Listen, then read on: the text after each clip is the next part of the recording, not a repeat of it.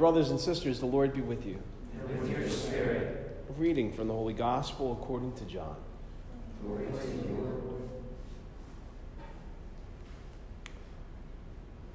Jesus went to the Mount of Olives, but early in the morning he arrived again in the temple area, and all the people started coming to him, and he sat down and taught them. Then the scribes and the Pharisees brought a woman who had been caught in adultery and made her stand in the middle. They said to him, "Teacher, this woman was caught in the very act of committing adultery. Now in the law, Moses commanded us to stone such women.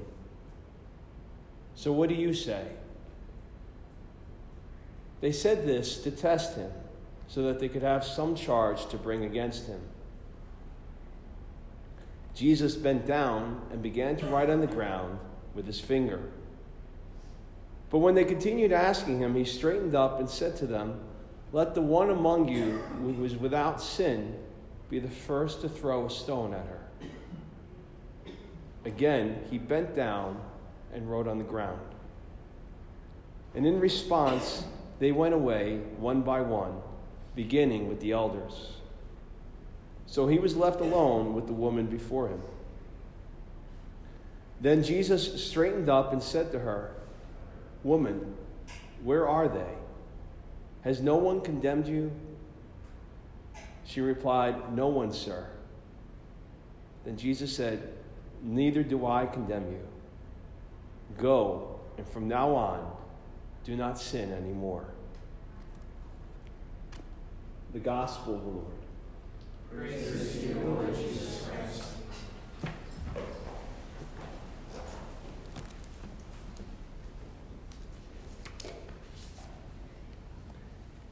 If you had asked me 3 months ago who Lori Loughlin or Jussie Smollett were, I wouldn't have had a clue. Even if you had shown me their pictures, I wouldn't have known if they were an athlete or a politician or a musician. But in the last few weeks, I've learned that they're both television stars from 2 popular shows, Full House and the Netflix revival Fuller House, and Fox TV's Empire. Now, I know this not because I binge-watched these entire shows or anything, but because of all the criminal activity that these 2 actors have been accused of and the nonstop feeding frenzy of news and fallout from both of these stories. Lori Loughlin was charged as part of this nationwide investigation into the scandal of cheating or bribing elite colleges and universities so that her daughter could get admitted. And Jussie Smollett, back in January, had made a report that he had had a hate crime perpetrated against him. And then a few months later, the police had claimed it was a hoax and charged him with filing a false police report and some other charges. And it's sad and it's actually frustrating to me that 2 people who I don't know and really had zero interest in their works, no offense, I hated Full House the first time it was on, and I've just never seen an episode of Empire, are now names that I know simply because I'm paying attention to the news and I just can't help reading the stories, if we want to even call this news.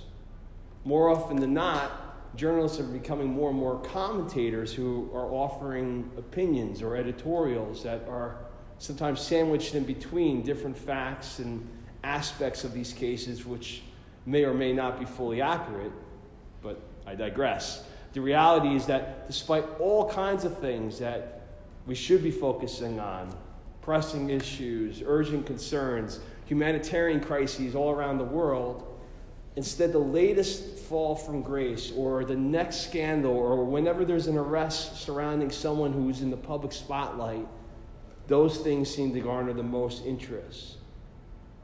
People in the news business will argue that their ratings for their shows or traffic to their websites goes sky high whenever you splash these kind of stories on, their websites and stuff. That those are the things that people are more drawn to when there's something around a public figure who's having a major failure.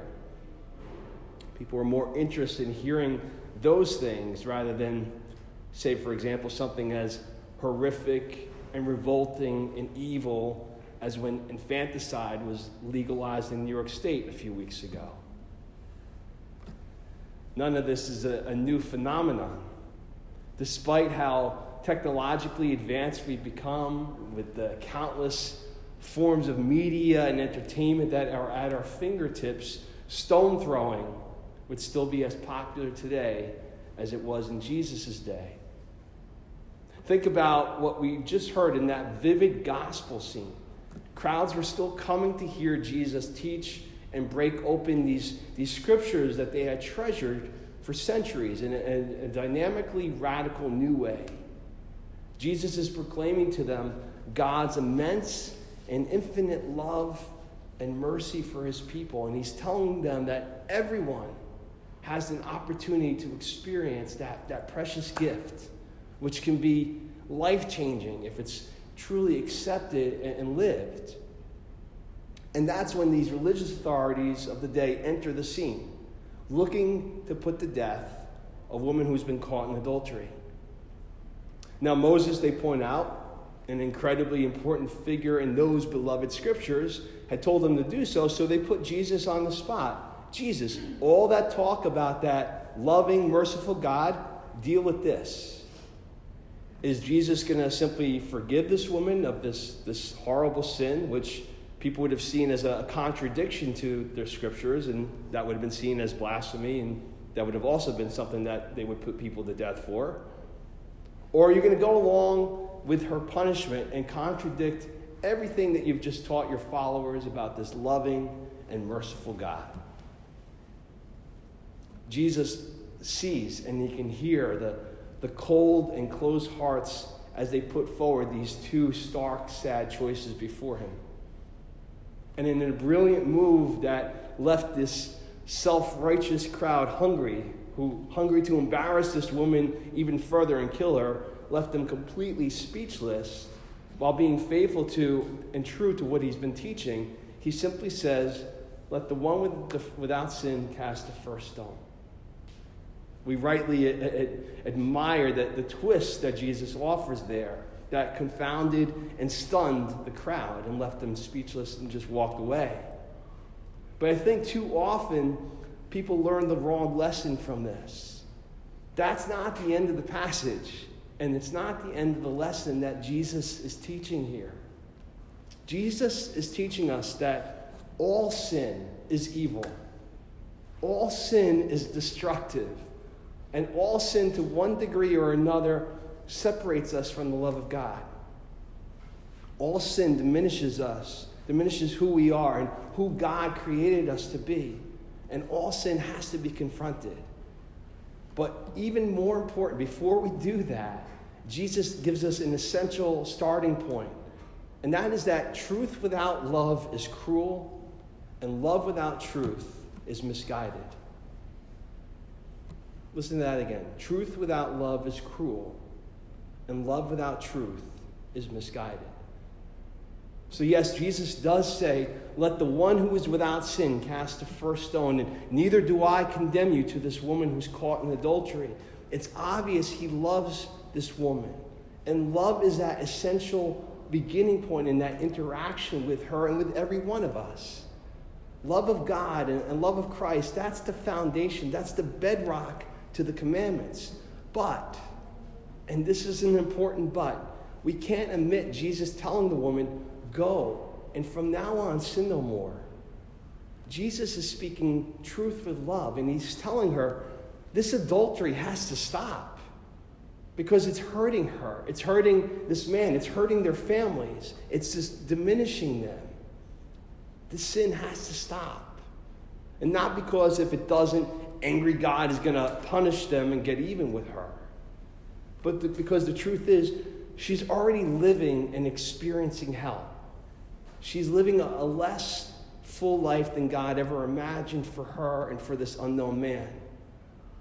That sin has to stop, not because of the angry crowd either, but so that she could start to experience fullness of life now, the fullness that God's calling her to.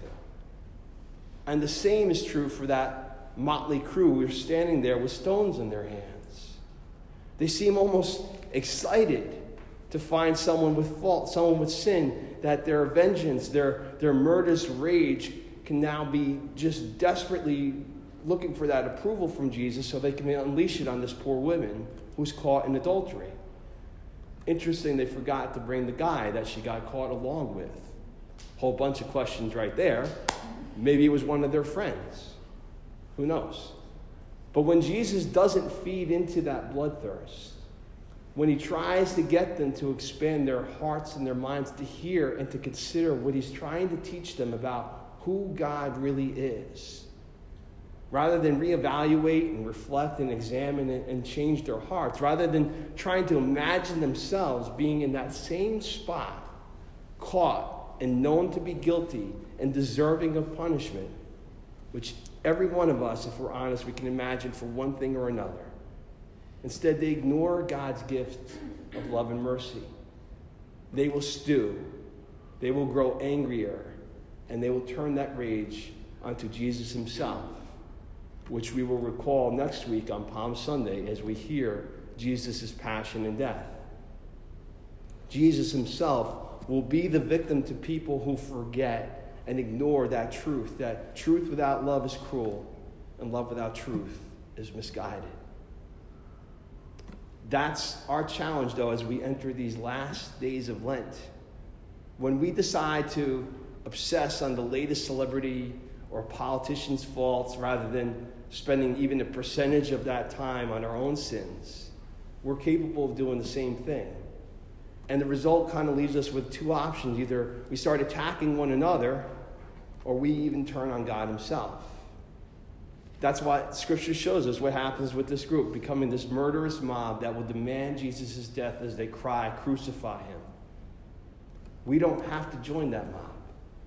We still have time this Lent to turn off that cable news or our laptops, giving us the latest Lori Loughlin or Jussie Smollett case update, and instead reflect on how short each and every one of us falls in responding to God's grace, his invitations, his expectations, his commands. To take that opportunity to maybe go to confession and repent of those things and to be reconciled with God. Will we drop our own stones and drop to our knees and turn to the only one who can save us?